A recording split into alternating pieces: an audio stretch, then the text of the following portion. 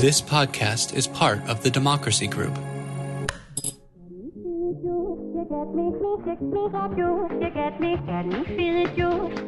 Welcome. We are talking politics and religion without killing each other. I am your host, Corey Nathan, and so grateful to have a place to talk about faith and politics and big ideas in our culture with all kinds of interesting, accomplished folks of goodwill in good faith. And it is an honor to announce that our program is part of the Democracy Group, a network of podcasts that examines what's broken in our democracy and how we can work together to fix it. Please remember to subscribe, tell a friend, give us a good rating, and leave a review. All of that helps to get us discovered in all the different apps and all that good stuff. So the easiest way to find us is our main site, which is www.politicsandreligion.us. It's www.politicsandreligion.us, or feel free to connect with me on all the social media apps at Corey S. Nathan. That's at Corey, S as in Sam, Nathan, at Corey S. Nathan. All of that helps get the word out so more people can participate in the conversation like the one we're having today with Stephen Forrester Hayes. Steve Hayes is CEO and editor of The Dispatch, one of my favorite media outlets. The Dispatch provides fact-based reporting and commentary on politics, policy, and culture, informed by conservative principles. Prior to The Dispatch, Steve succeeded friend of the pod, Bill Kristol, as editor-in-chief of the Weekly Standard. Steve was also a senior writer for National Journal's Hotline and served as director of the Institute on Political Journalism at Georgetown University for 6 years. He's written for such publications as the LA Times, the New York Post, the Wall Street Journal, the Washington Times, National Review, and Reason. And he's been a commentator and appeared on such television shows as The Today Show, Meet the Press, CNN, Fox News Channel, MSNBC, CNBC, C-SPAN, and today he's on TPNR. So before we get, thanks for coming in, by the way. How are you doing, Steve? Yeah, happy to be here. I'm doing well, thanks. Great to be here. Awesome. I'm so appreciative for you taking the time. But before we get into, we'll get into plenty of politics, but before we get into any of that stuff, unlike Jonah Goldberg, we have no ban on wide-ranging discussions of Spanish wine. So that's good. I'm happy to go wherever you lead me on that. Okay. Any recommendations? I mean, I might have splurged for a bottle of good Spanish red wine last night, actually. There wasn't any special occasion, but there's a Toro. It's a big, bold red called Pintia, Pintia, and it's one of my favorites. When I lived in Madrid a few years ago, I think I could get it for $40-ish in Madrid, which was a splurge. But here in the U.S., you're paying close to 100 for it. So it was a real treat. Okay. But it's my favorite. Big, bold reds. That's what I like. You know, it's funny you say that because when folks ask me what my favorite type of wine, I just say obvious reds.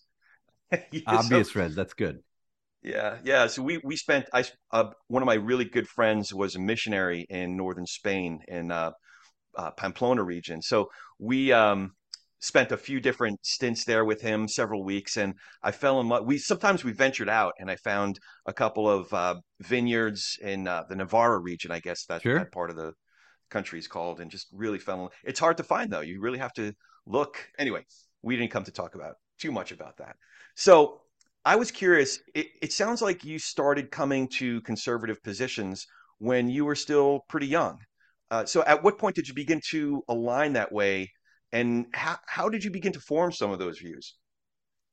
Yeah, I mean, that's a really good question. I don't know is the short answer to that. I have always, as long as I can remember, had an interest in politics, and I did not come from a family that was particularly political. So we were not the sort of proverbial sit around the dinner table and talk politics family. We talked about, our sports and school. And my dad was an adoption attorney, just recently retired. We'd talk about family stuff. We didn't talk about politics very much. And if I had to guess what my parents voted at the time, I would have said, slightly right leaning, but pretty independent thinkers. I did not come out that way. I was pretty conservative pretty early. I think I had the tremendous advantage of growing up in the era of Ronald Reagan, and our politics then for people who were 18 20, 25 years old, were just so different from our politics today. And I saw kind of the goodness of conservatism. So I was writing conservative columns for my campus newspaper. I came out after I graduated from undergrad and moved to Washington, D.C., took a job at the Heritage Foundation, another institution that's changed tremendously over the past few years, and I just couldn't get enough. I did some grad school in D.C. at night at Georgetown, and DC is a really, or was, maybe it's not really anymore. DC used to be a really rich place for somebody on kind of an intellectual adventure.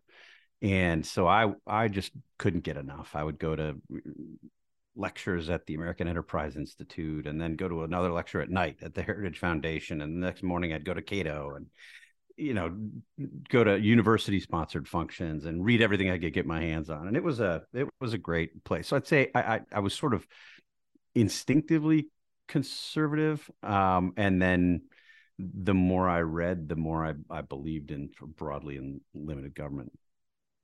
Yeah. So you mentioned the Heritage writing. You edited that newsletter for the Heritage Foundation. That was your first job out of undergrad, right? It was, right. And did you know you wanted to go into journalism, or specifically political journalism, as a kid, or was that first job more happenstance because you were on this intellectual pursuit? Yeah, I mean, I think my ideal. I loved writing in college and really in high school. I've sort of loved writing in ideas. So I think my ideal was to be a professional writer, but I wasn't sure that I was going to be able to do that. I mean, there weren't that many positions available. And when I first moved to Washington and set up shop at the Heritage Foundation, I did a writing of a couple different varieties. I wrote this newsletter. It was a quarterly newsletter, went to a couple 100,000 Heritage Foundation members, but also did a lot of the writing, sort of ghostwriting for Ed Follner, who's the president of the Heritage Foundation at the time. Wrote to small dollar donors, helped draft some grant proposals, things like that. And I guess basically I thought if I could write and do something in sort of the world of politics and ideas, that was the goal. Yeah, I mean, I grew up reading George Will. I used to read this thing called the Conservative Chronicle, which was a weekly sort of newspaper format publication delivered to my house. And it was a collection of all of the center right syndicated columnists in the country. So, and I would literally wait at the mail slot for that to come. So I kind of couldn't get enough, and I just bathed myself in all of those ideas from the beginning. Some kids are, waiting at the mailbox for the release of the new Topps baseball cards, but you Yeah, were waiting for... I was. I mean, I was a dork, I guess, in that respect. I was an athlete in high school, was an athlete in college, and I was into baseball cards when I was younger. So I was the guy who was at the local drugstore picking up baseball cards in an earlier era. But yeah, the more I read, the more I wanted to read. Oh man. So you were reading George Will, you were going to the seminars, and that was an interesting time too, 93, 94, because Gingrich's contract with America. Do Yeah. I remember that right? Yeah. So I remember listening to some of his talks and reading some essays that he wrote, Gingrich, at that time, and thinking these are compelling ideas. But then some of the rhetoric, it's the first time I became aware that the rhetoric was oppositional, was contentious. Yeah. And I didn't have as warm of a response to the contentiousness of the rhetoric. Were you discerning between those two things, the style and the substance, or were you just kind of rooting it on like, yeah, that's a good one? Yeah, I mean, not certainly with the level of sophistication it sounds like you brought to it. I liked the contract with America and what Newt Gingrich was trying to do. I thought there was sort of an element of common sense, limited government common sense to it. And I thought it was sort of brilliant in its mass appeal. The highly charged rhetoric, it didn't stand out to me. And that may have been just my own ignorance about how sort of business was conducted in Washington in the years leading up to my arrival there. And to the extent that that I paid attention, it didn't bother me. It wouldn't have bothered me. I was sort of in it. I liked a pugilistic conservative style. I was sick of, decades of liberal governance in Washington, D.C. And I do think, it is the case. I mean, there's an element of the argument that some people in our modern era make about sort of the tendency of a Republican establishment to just go along to get along and not make sort of ideas-based arguments, and sometimes to line their own pockets. I bought that.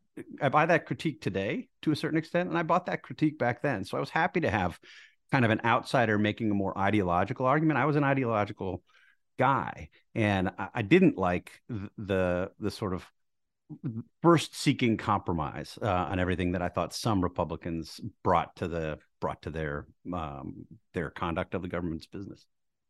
Yeah, it's interesting because I realize that the common engaged citizen forms their opinion about conservatism more from the outspoken characters like a Newt Gingrich or obviously a Rush Limbaugh, who was really beginning to emerge as a dominant player in the media landscape at that time. But the Thomas Sowells of the world aren't as widely read as Limbaugh and then the whole industry that he spurned. Fox News was coming on the scene at that time. So our impressions are more, I think, shaped by the media personalities than by the serious thinkers that seem to have formed your impression of conservatism and how you arrived at certain views. Yeah, I think that's right. I mean, that's certainly what you're describing is certainly the case today. In this era of performative politics, it is sort of the loudest voices that carry the day and don't even at this point make arguments. I think the thing that was brilliant about Thomas Sowell is whether you agreed or disagreed with sort of ultimately his conclusions or the cases that he made on whether you're talking about economics, or race, or housing, or poverty, what have you, is there was an argument there. And you could spend time in the argument and ultimately determine whether he brought the evidence and made a persuasive case to bring you along. So much of our politics today is just argument free. It's sort of assertion after assertion after assertion. I mean, this is, I think, Donald Trump's, to the extent that we want to say he has a governing style, that's what Donald Trump does. He doesn't really stop and make arguments. I don't think he understands arguments. He doesn't care about arguments. He cares about power. So he just makes assertion after assertion after assertion. I mean, I took it all in at the time. I was a regular Rush Limbaugh listener. I worked landscaping for 3 summers for Milwaukee County and spent most of my time cutting grass or doing sort of maintenance at a series of pools around the county. And, I always had either a, old transistor radio or we got Walkman were the thing to have. And, I was constantly listening to that stuff. I listened to Rush Limbaugh from noon to 3 more days than not, particularly in the summer. I'd say that, when I was in college, I didn't do it as much, but I read all of that. And, I probably started with more media conservatives, talk radio types. I listened to Charlie Sykes from the Bulwark. I grew up in Milwaukee. There you go. Charlie was the king of Milwaukee the time that I was sort of forming my politics. He was incredible. And I would listen to him. My folks came to listen to Charlie a lot. So I took it all in. I love what you're doing with the Dispatch and your team is doing with the Dispatch, with Charlie, the space that Charlie and Sarah are carving out with the Bulwark. It gives me a sense of hope that independent media outlets are taking some space back. I heard you say in an interview before the official launch of the Dispatch, you were talking to Jonah actually on the Remnant. I was going to say the Ruminant, the Remnant. You said there are strong incentives in modern journalism to provide affirmation rather than information. And I had to check myself because I was listening to this interview recently. This was in, the summer of 2019. So how prescient was that? So given some of the recent revelations through the Dominion Fox News case, it struck me how clairvoyant that seemed to be. I'd love for you to expound on that here, but also, do you see things improving in media and journalism? Well, part of the reason that I would say something like that in the discussion with Jonah was based on my own experiences. I had just come out of serving for a couple of years as the editor-in-chief of the Weekly Standard, as you noted, taking over for Bill in January of 2017. And, I was reluctant to take the job. I turned down the job a number of times.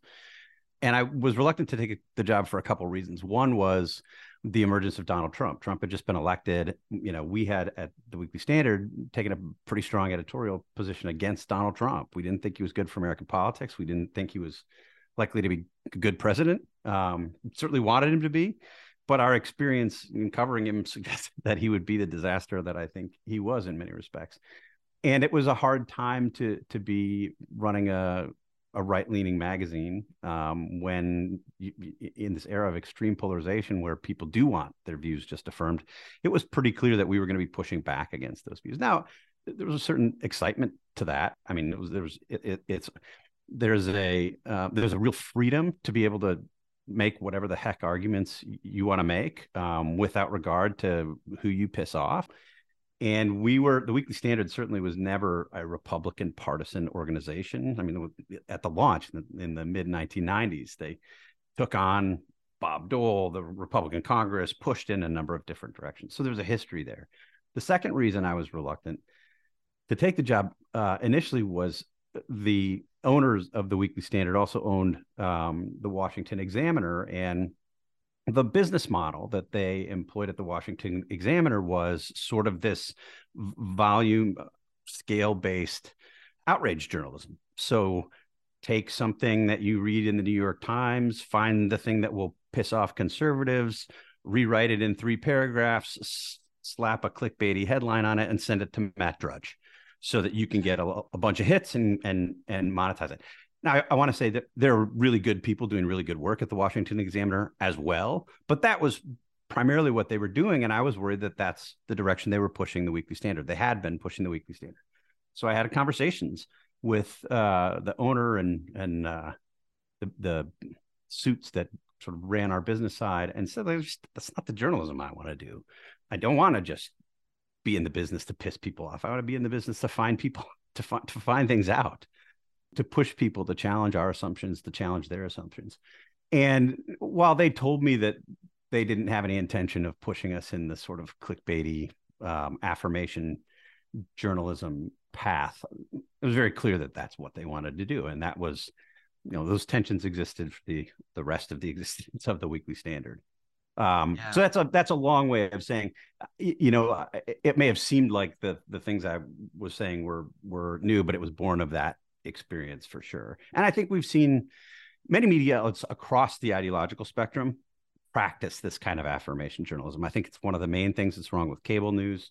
You read headlines, and this is not true just of political journalism either. There's a certain desire to be bold and controversial and make people angry so that people click in all kinds of journalism. I play fantasy football, and the thing that has perplexed me as a fantasy football guy over the past half dozen years, the prevalence of headlines promising a bold take. I mean, that's literally the headline. You come in here for this bold take from so-and-so writer. I don't want a bold take. I want an accurate take. Like, give me some numbers, back it up, make a case. Like, tell me how I should think about this stuff. I don't care about your bold take. Anybody can have a bold take. Usually the bolder the take, the less likely it is to be accurate. Yeah, there's been a lot of that, and it's been a quick slide down. Yeah, it seems to me that if AI can challenge any type of journalism, that's the journalism it'll challenge, because you can write a catchy headline. I was looking, I think it might have been actually in your in the Dispatch. I was reading someone summarize a number of the headlines coming out of Tucker Carlson, and they were all very, very similar. Shocking, using certain words that tricked the algorithms. You've mentioned a couple times now when Trump came on the scene, and you're cautious, at first cautious and then opposition to much of what he represented. There was a moment for me when I grew up in Jersey, so I knew this character way before he ever came on the political scene. I had friends of mine that I graduated high school with that worked on the Taj, building the Taj. They were contractors laying the cement in the parking lots or putting in the plumbing, and they were getting that 30 cents on the dollar, if that, type of negotiation after the fact from Trump. So a lot of us in Jersey knew who this character was. Right. let alone ruining the first version of the USFL. But there was a moment in in 2015, prior to the 2016 election, where I thought, oh man, this guy's not going away. And it was when he said that thing about John McCain. He said, "I like my heroes who aren't captured."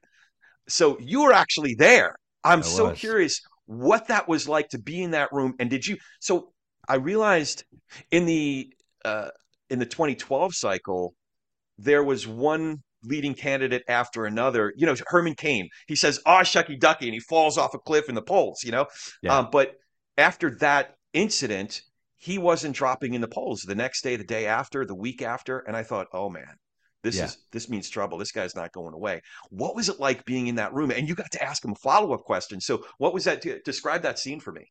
Yeah, I mean, it was certainly an interesting moment for me. I was in Ames, Iowa, at Iowa State University. There's a very powerful Christian conservative named Bob Vander Plaats who runs an organization called Family Leader, and they have it's sort of a cattle call of presidential candidates in Iowa the 6 months before the Iowa caucuses at the beginning of the presidential year, and they sit on stage and they do these interviews. In this case, it was with Frank Luntz, the Republican pollster and sort of language maven.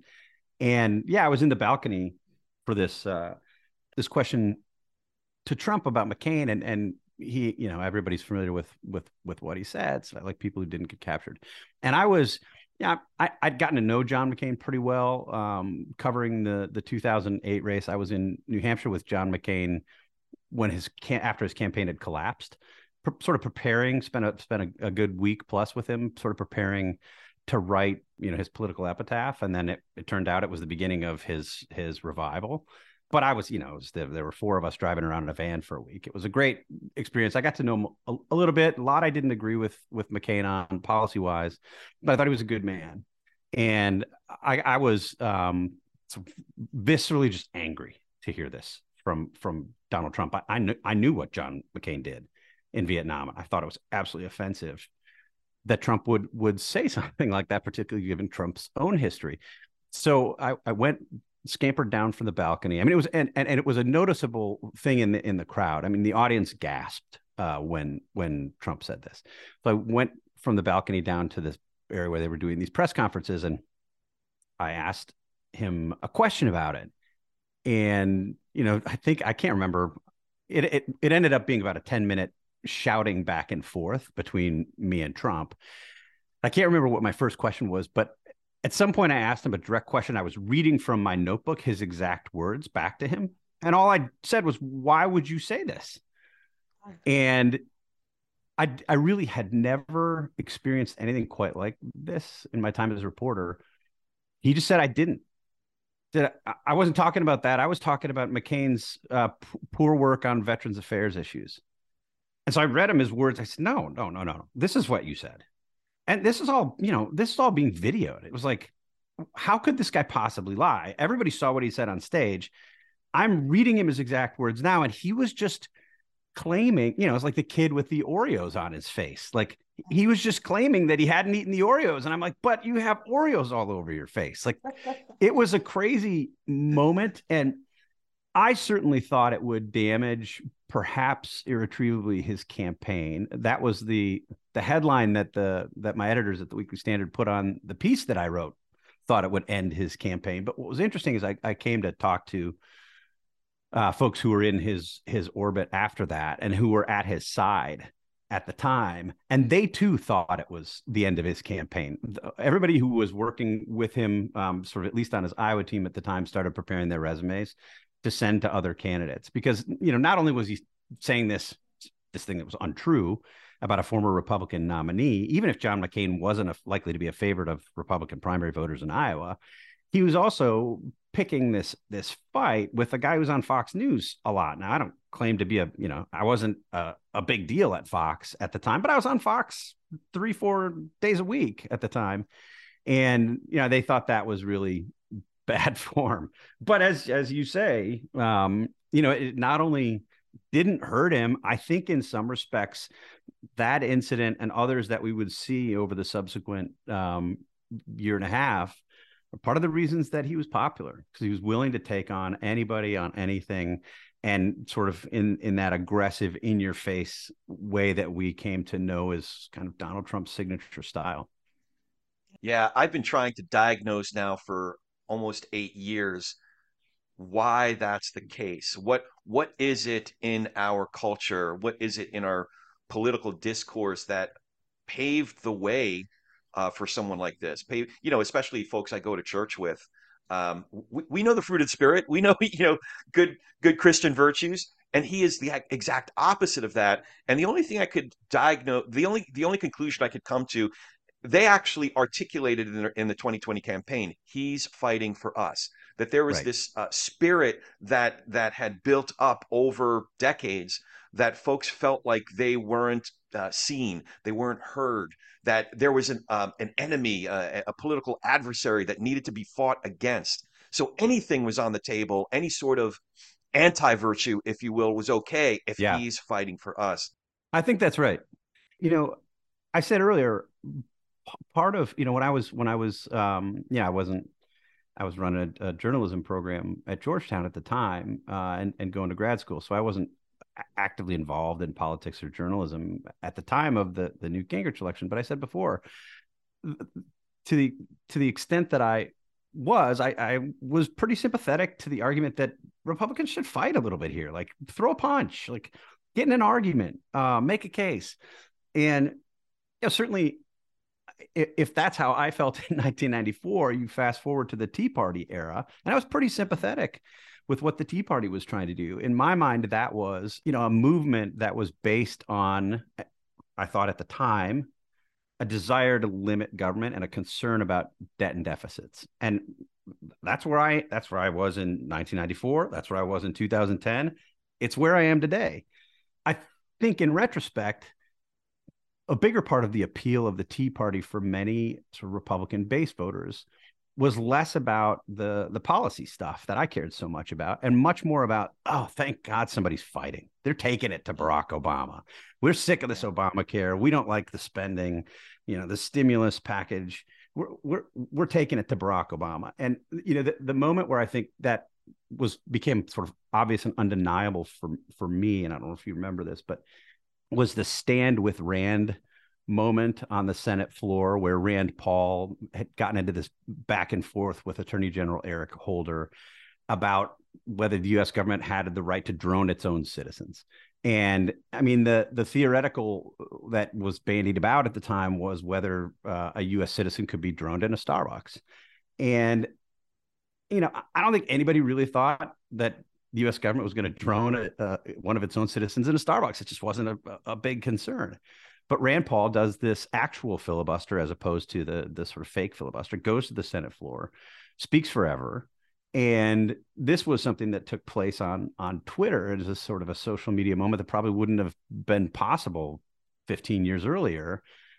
You start seeing hashtag Stand with Rand. And then Ted Cruz goes down to the Senate floor. And then other Republicans follow down to the floor. And it becomes this huge thing. And I remember watching it unfold in real time and thinking, like, are people really worried about ordering a caramel macchiato and, having their head blasted?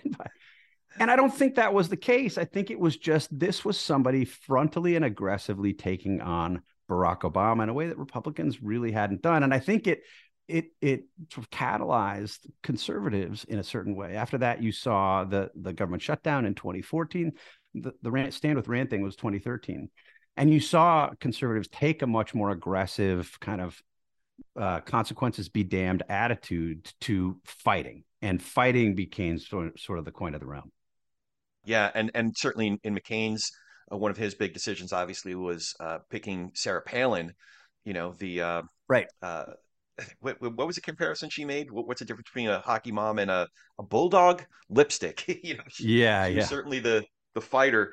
I wasn't a big fan of Sarah Palin, partly for that same reason I was talking about Gingrich before, because I didn't see the substance. I saw the facade, if you will, and I thought, man, she's talking about folks that are my friends, my family. That's not who they are, and stealing words, stealing great words like patriot. All of a sudden, patriot is only the domain of the right. I didn't like that style of politics. I was much bigger fan of the Tip O'Neill, Ronald Reagan days, when they'd have robust debates, and then at 6 o'clock they'd pour some scotch and be pals. It's so interesting to hear you say that. I mean, I'm where you are now. I'm not sure I was where you are now back then. I mean, I remember being pretty defensive about Sarah Palin. I had done a lot of reporting about her possible selection. I knew the people who were involved in those discussions, and I liked what I thought she represented in a certain way, and I totally bought that she was treated with really regrettable condescension right away. I think if I'm being honest about it, I look back on that. It turns out that some of that condescension probably was unproductive, was counterproductive.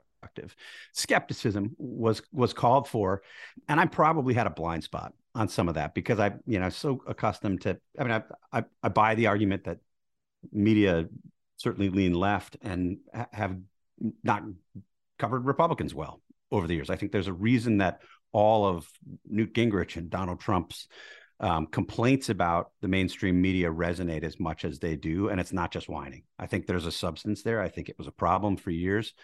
And I thought she was a victim of some of that coverage.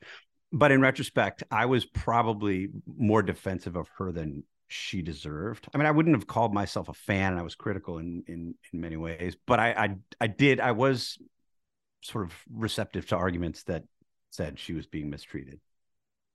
If you could, looking back at your time, say between when you arrived in DC, 93, if you could have a political mulligan, either for yourself or the conservative movement between 93 and when you were fresh out of college and 2015, everything leading up to the Trump era, would you have any? If so, what would it be? Man, that's a great question. A political mulligan, something that didn't play well for politics. I mean, I think I would probably point to, honestly, sort of anything and everything that led to this current moment, right? That led to the election of Donald Trump. So, pick your factors there. I don't know on a political side if there's anything in particular that I would jump on into 2015. I think the government shutdown was regrettable in 2014. And while Republicans didn't pay for it the way that I think many people thought they would pay for it politically at that time, I think it cemented in people's minds that there was a nihilism to some of what Republicans were doing. At the time, I didn't oppose them because I thought there was a utility in making clear that Barack Obama continued to own Obamacare. I didn't think it was going well. And so while it was the case that the Republicans were never going to actually win that fight, Barack Obama was never going to repeal Obamacare, I thought there was a utility in making clear for voters, hey, this is his. Republicans are opposed to it. But the sort of shutdown and the failure to have a solution, a policy alternative, I think was a bad moment that continued to haunt Republicans. And that was also, I would say, I mean, collectively, the things that have led to this moment of performative politics where people don't really care, certainly many members of Congress, they just don't care that much about legislation that's passed and about governing. They care about, having a blog praise them or doing a podcast on their own or going on Fox News and being praised by Fox News personalities. I think those are the things that have led us to a really bad point in American politics right now. Man, you're depressing me, man. I'm sorry. There are no Paul Ryans left in Congress. But our own congressman, Mike Garcia, this is I'm in California 27, a very, very purple district. He only won by 333 votes in the 2020 cycle. Right. Which is less than 1/10 of 1% of the 340,000 that voted that cycle. But he doesn't seem to govern or participate in legislation. If you read his Twitter feed or you look at his Fox News hits or his Newsmax hits, he seems to only be playing to the most extreme fringe of his current party, and I find it regrettable. I wish we had a wonk.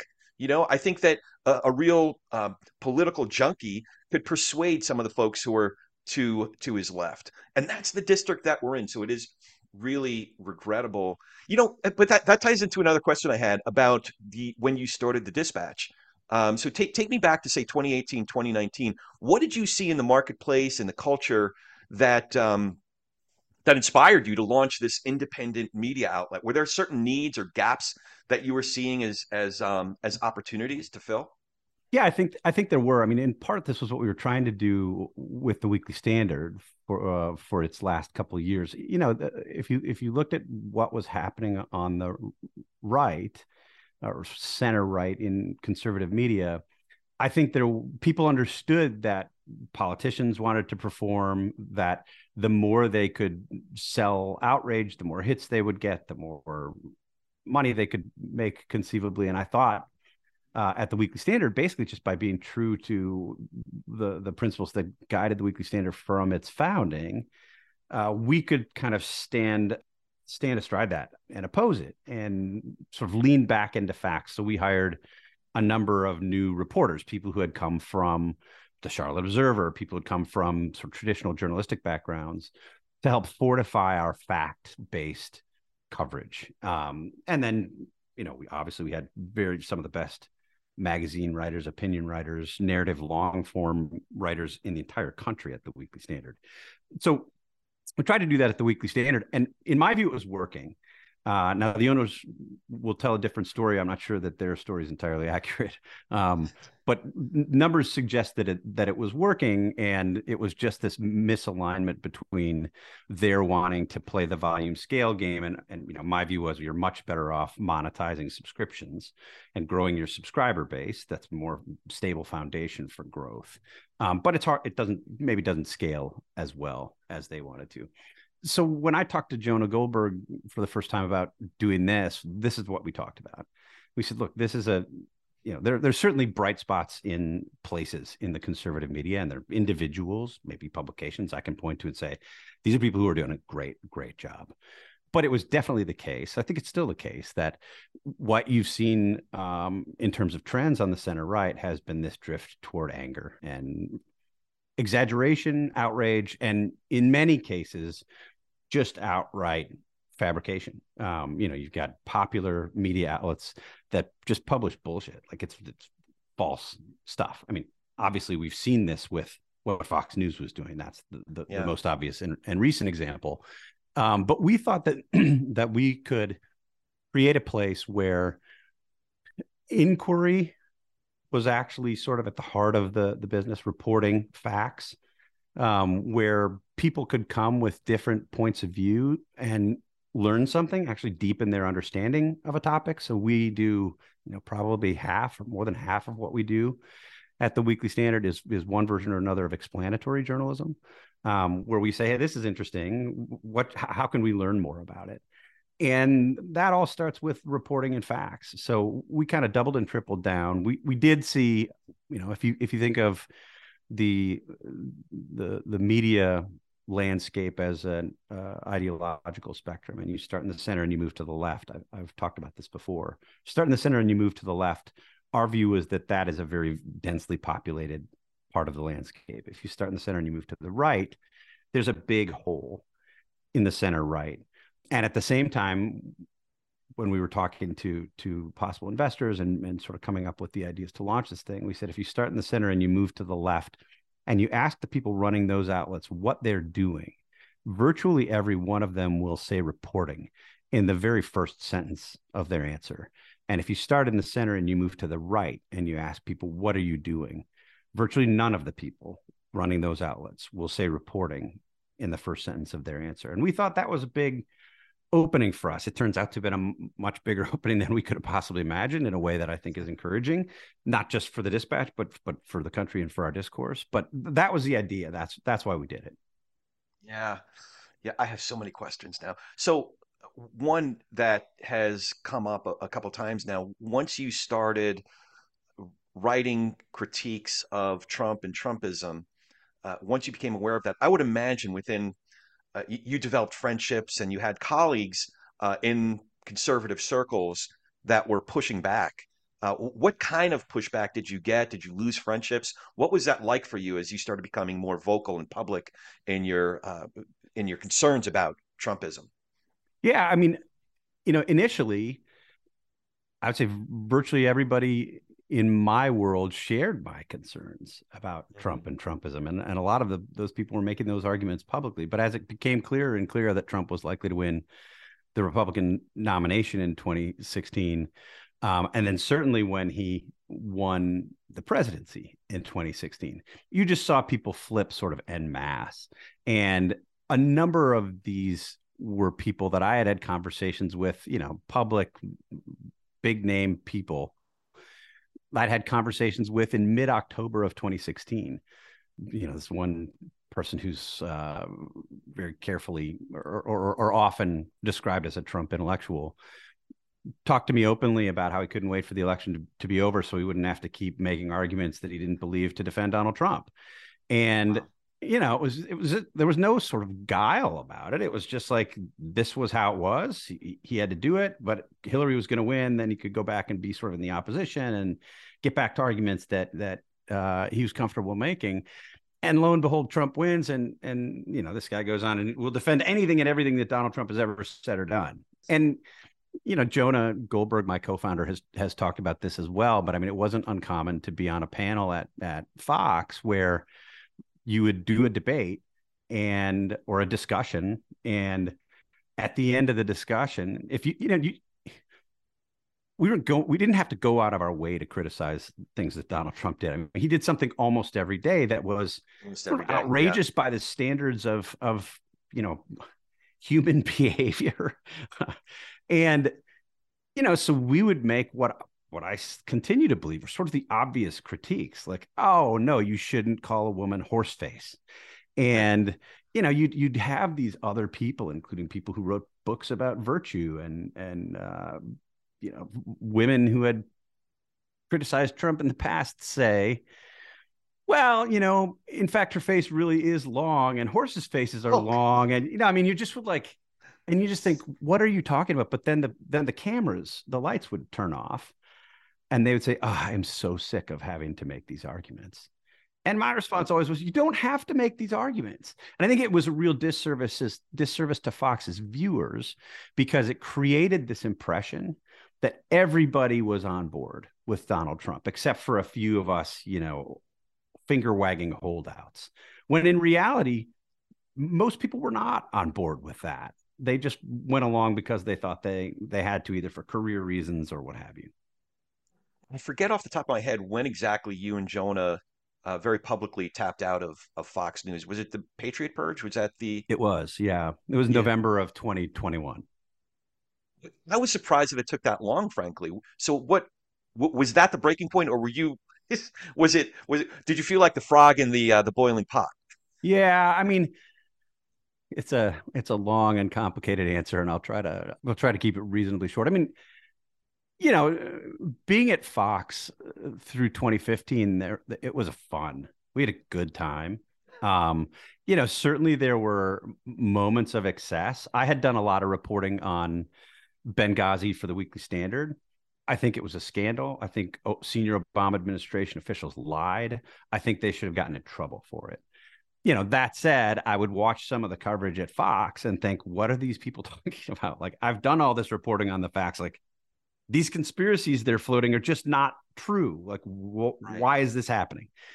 So, you're aware of that. And I probably was too quick to shrug off some of those excesses. Although when I talked about it on air, I would sometimes point them out. I would say, no, I don't think that stuff is true. Here's what's true.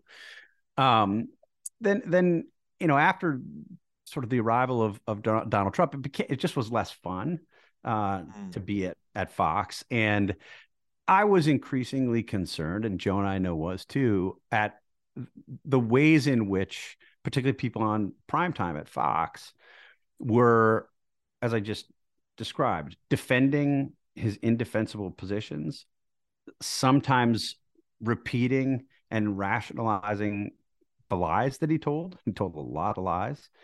and sometimes lying on his behalf, even when we knew that they didn't believe it.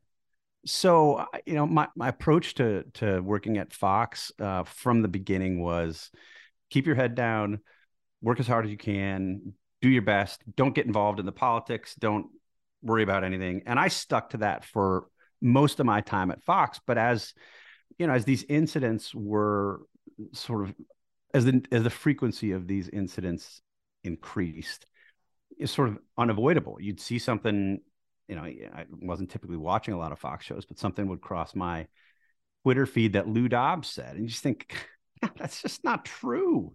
Or something that was part of Tucker's monologue, and you think, I can't believe he had this guy who's white nationalist adjacent on his show.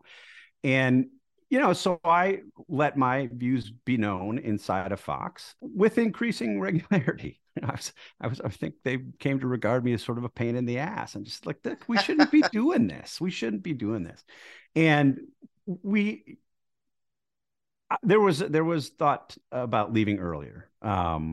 I can't remember exactly when I re-upped my contract, but it was at some point in 2020, and I was pretty sure before that I was going to leave.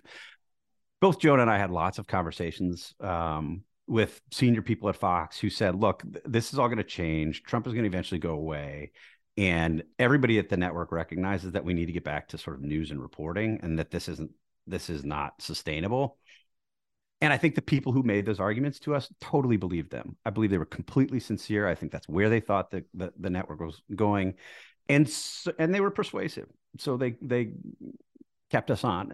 The other argument we heard that was not quite as compelling, because we just weren't on very often, but we had people, including lots of Trump skeptics, who said, you guys shouldn't quit, because when you're on, even if it's not very often, you can push back on some of this stuff. So rather than have a conspiracy be floated and just go unchallenged, typically we would challenge it. But that wasn't, as I say, that wasn't entirely compelling, because we weren't on very often. And even when we were on, mostly we were asked questions or pushed to talk about Joe Biden and things that Joe Biden was doing wrong. We weren't, it was very obvious that the Fox viewers did not want to hear us criticizing Donald Trump. And Fox producers knew that, Fox hosts knew that. And so we weren't very often asked to come on and talk about Donald Trump. So we stayed and tried with our little resistance faction inside to affect what change we could. And I think Patriot Purge was the point for both of us where we said, we're just totally deluding ourselves if we think this is going to change. And it gave us, like, I'd say, sort of hard evidence that was the case, because we saw the trailer. Trailer was, 3 minutes long, and it included a number of claims that were demonstrably false and deeply irresponsible.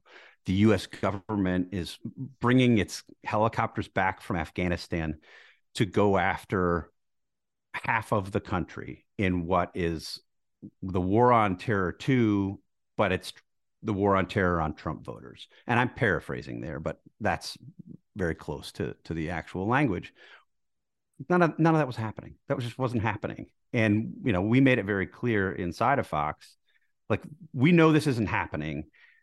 This shouldn't air. Like, we shouldn't be party to this. This is irresponsible. And I think it's going to, if I believed what was being said there, I would be a revolutionary. I would be somebody to say, like, we can't let the government do this.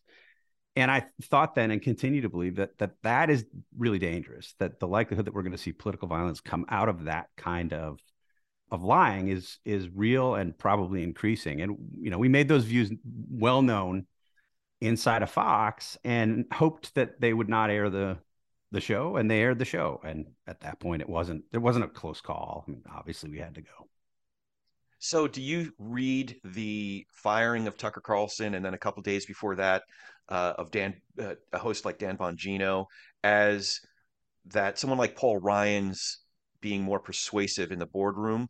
Or do you think it's purely a bottom line driven calculation?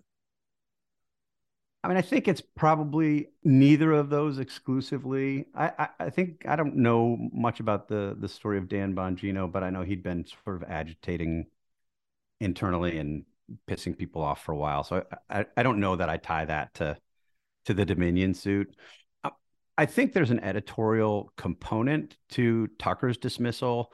There was, and I think Patriot Purge played a role in that. There were senior people at Fox who were surprised by the contents of Patriot Purge, who didn't know it was coming and then saw it and couldn't believe what it was. And I think there was a serious, if short discussion about killing it and not having it air, that it was something that Fox didn't want to be involved in, that it was too far. And ultimately, the decision was made that they couldn't shut down Tucker, and a lot of work had gone into this thing, and they didn't want to be on the other side. Tucker, I think if they had tried to kill it, strong likelihood that Tucker would have left. And I think that was sort of a moment for some of the executives at Fox to say, like, okay, we've let this guy and other primetime hosts basically run unsupervised now for a while, and it's too big. Like, we have no control. We've lost the ability to control. And I think it was sort of one of those things that was, everybody knew was the reality all along, but that was a moment where it was unavoidable. Like, oh, okay, we're not in control here anymore. And I think on the flip side of that, it also told Tucker, like, you can create something that's huge elements of it are just not true, and you're good. Like, they're going to let you do it. And so I think that was part of sort of the editorial calculation. I don't have any real personal inside information. I mean, I'm still talking to people there pretty regularly, but I think these lawsuits played a role. I don't really buy the story that it was Tucker's sort of salty text messages that ended his time there. I mean, I do think it would be sort of understandable if Fox executives really weren't familiar with what was in Tucker's text messages and deposition, and were in fact surprised by that they would say, oh, this is problematic to put in front of a jury. But if they didn't know, if Fox executives didn't know what was in Tucker's deposition and Tucker's text messages, that means that they weren't briefed by the lawyers. I find that so hard to believe. It would be one of the worst cases of legal malpractice I could possibly imagine. Bad lawyering. So I have a hard time kind of believing that. I think it's really a combination of a bunch of factors. And we haven't heard Tucker's side. I don't know what he's going to say, but there have been sort of it's Jack Schaefer from Politico had a piece yesterday about how basically everything we know comes from anonymous leaks on both sides, which makes you just have little confidence that you really know what happened. Right. I guess some of my questions are the desire to be optimistic about something, the desire to be optimistic that the Dispatch at some point will have a much more prominent voice in our culture than Fox News. I'm sure you share that hope. I mean, I share the hope, and like I said, I mean, and this is not forced optimism. I mean, I'm down about a lot of things in our politics, as you can no doubt tell, but we didn't think that we would grow as fast as we've grown, and we've got almost 40,000 people as paying members of the Dispatch, and I think approaching 250,000 people who are on our email lists, people who have said, I want a different kind of journalism. And that's incredibly, and almost all that, I should say, until really the past 2-3 months, almost all that was organic growth. So we weren't really doing much in paid marketing side, mostly because I'm clueless about all that. And that's really encouraging. I mean, I think people who have come and spent time with us and taken on our work give us that feedback all the time. And that is like, there are all sorts of surprises when you do a startup and you're almost 50 years old. But I've been so pleasantly surprised at the impact that we are told that the work has had on sort of individuals' lives. It's been really great. So I want to be mindful of time. I have pages and pages of questions, but I need to start landing this plane. So one thing I got to ask you, so as you launched this incredibly successful media company, what advice do you have for guys like me, indie podcast producers? Any words of wisdom that we could achieve maybe 1/10 of 1% of your audience's reach? Well, I would say you're already doing the most important thing, was just do it regularly, right? Do it Yeah. regularly, have good guests, and be engaging. And your stuff. I told you before we started recording, I was listening to your interview with Will Salatin. It was one of the best interviews, one of the best discussions I've heard about American politics and political journalism in the past decade. It was just fantastic. And the more that you're doing that, then people will hear it, and the more they'll come. I think part of the challenge for people who are they're launching a Substack or an indie podcast is they over the course of a weekend, as they're brainstorming about what they want to do, they have all of the enthusiasm of a recent college grad, and they're ready to take on the world and do it all. And then life intervenes, right? It's not that easy to. Obviously, you do a lot of preparation for your podcast. You spend a lot of time going back. I mean, you were throwing quotes at Will from articles that he published in like 2002. You've done the same thing with me, so you obviously spend a lot of time preparing. That takes an investment, and you have to be serious about it. So just to be doing it on the regular, the way that you're doing it, and then to put out something engaging, like that's the first and most important thing to do. We also, to Dispatch, we had advantages. We were, as we discussed, we were on Fox regularly. Now, a lot of the Fox audience didn't like us as much as they perhaps once did. But Sarah Isker, who joined us, and it was great, as you know, is on ABC News. Now I'm at NBC News. So we have sort of reach. People are seeing the Dispatch name in a way that gives us kind of an unfair advantage over other independent media outlets. But I think just doing the work, showing up and doing the work, and staying true to your mission. We wrote this thing, we published this thing on the first day we launched. Internally, we call it the manifesto, and I don't know, it's like a 3-page thing, and we titled it very creatively, "What Are We Doing?" And it just laid out what we were doing. And at the time, I think if you talk to Jonah about it, and our third co-founder, Toby Stock, we just thought it was important to explain kind of what the thing was. People, there had been articles written about that this thing is going to be launched, and we just wanted people to know, hey, this is what we're doing. There was a very utilitarian purpose in drafting and publishing that. But 3.5 years in, its great import, I think, to us is providing public constraints on how we operate, because we made a promise in the first thing that we published that we were not going to be an outfit that provided affirmation over information. So if there's ever a temptation to do that, or somebody can say, look, I'm going to give you X amount of dollars to run this ad, and it's an affirmation play, we know that we'll be held accountable because we made this all public. And we have a number of things in that first document that turn out to have been important, not just as an explanation of what we were trying to do, but in keeping us sort of focused on our mission as we've gone. Yeah. So speaking of mission, I got to ask you a question about our mission. What do you think each of us can do to be able to share space with, have better conversations with, or nurture relationships even with people across our differences, people who think differently than we do, who have different beliefs than we do, who get their news from different sources than we do? How can we do better at talking politics and religion without killing each other? Yeah, I mean, I love the title, and I love the approach. I mean, it's in the intro. This will sound like a horribly cliche answer, and I'm afraid it's true. I mean, I believe this, so deeply believe this. Do it. Like, have the conversations. Don't be afraid to have the conversations. I think so many people assume things about people that they imagine to be on the other side that are just not true.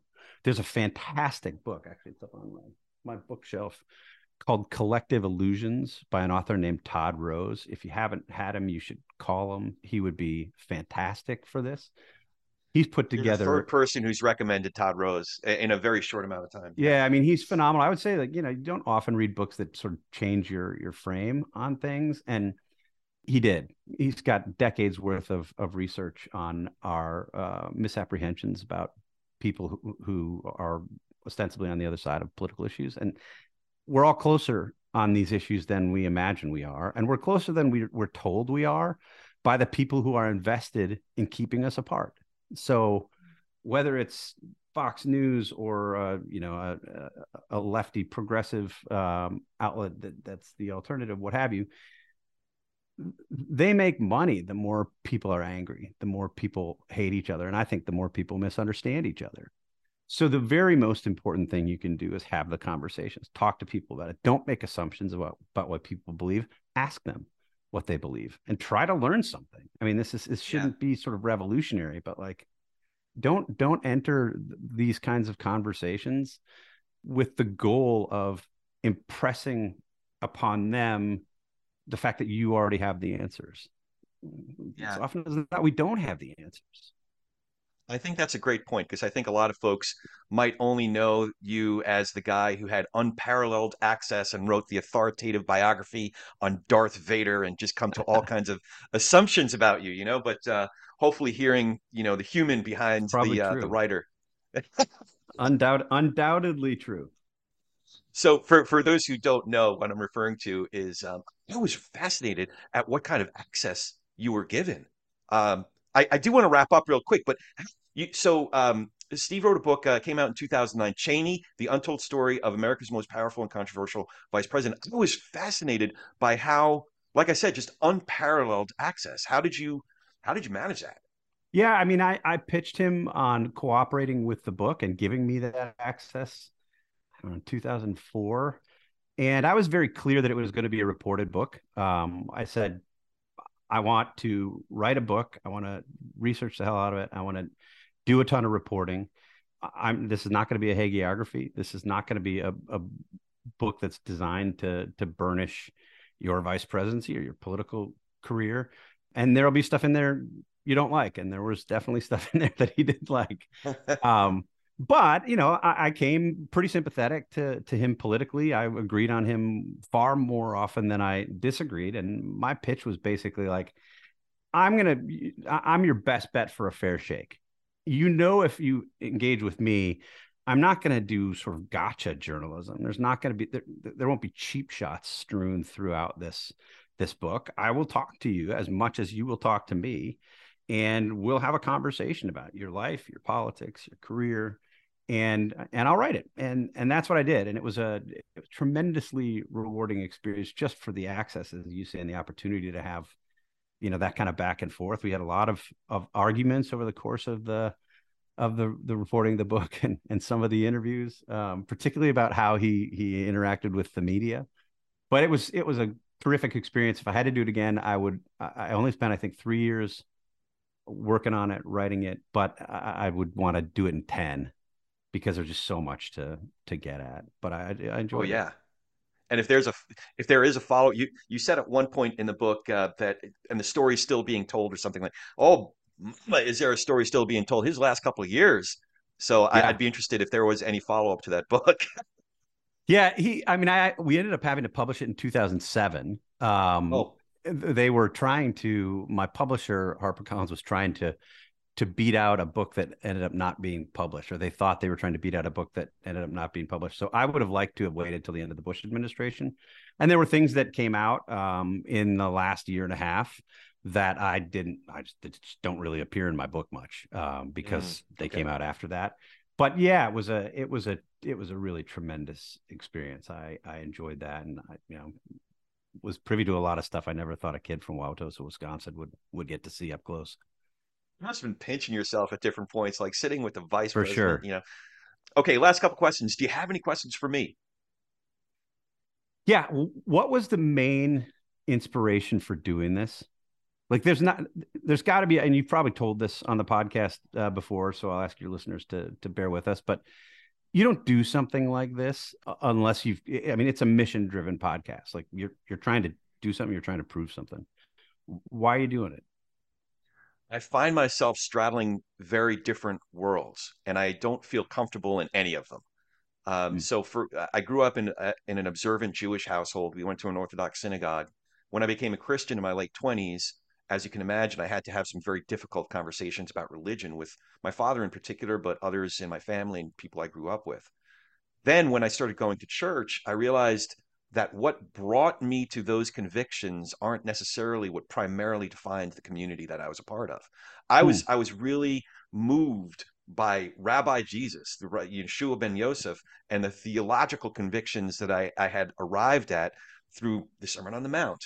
And what I realized was that community, the church that I was a part of, couldn't be primarily defined by those same convictions, but by political and social positions. And especially when those two things were at odds, I relied on scripture, and there were a priori positions that were stuck to. So I had to have very difficult conversations in my. I've been kicked out of a few Bible studies by having the temerity to say, "Hey guys, let's read what it says here in this book called the Bible." And I just thought, for years I thought, man, this really is a primary problem in our culture. Let's have these conversations and let's do it better.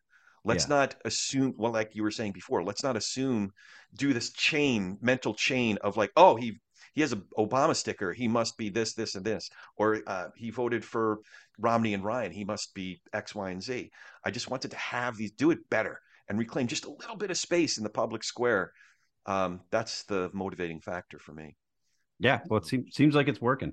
And it, my previous answer about what we can all do was not meant to be a plug for your podcast, but it is. I mean, like I think it's the most important thing you can do. Have these conversations in a sort of respectful way and see what you can learn.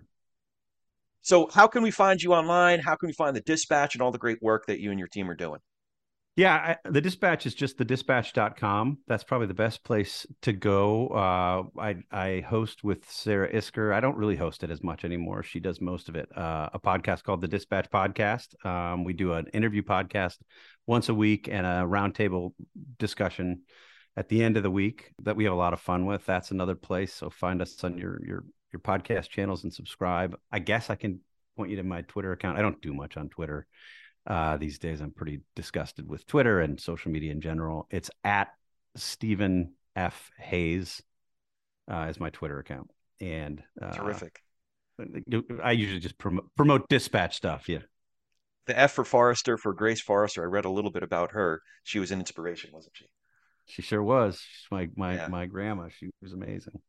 Yeah. So before we go, is there anything important I forgot to ask you? No, this was great. Very comprehensive. As I say, it's sort of obvious you've done your homework. So I appreciate the discussion. Thanks so much, Steve. I really appreciate it. Yeah, sorry again to be a pain getting this set up, but I'm glad we made it happen, and this was a lot of fun. Good stuff. Good stuff. Thanks again. Take care. As always, if you dig what we're doing here, please hit that subscribe button, leave a review and comments wherever you get your podcasts. And tell a friend about TPNR. We're easier to recommend than ever. It's politicsendreligion.us. That's www.politicsendreligion.us. Or you can find me online at Corey S. Nathan. That's Corey with an E and S as in Sam, at Corey S. Nathan. Now go talk some politics and religion with gentleness and respect, and have a great week.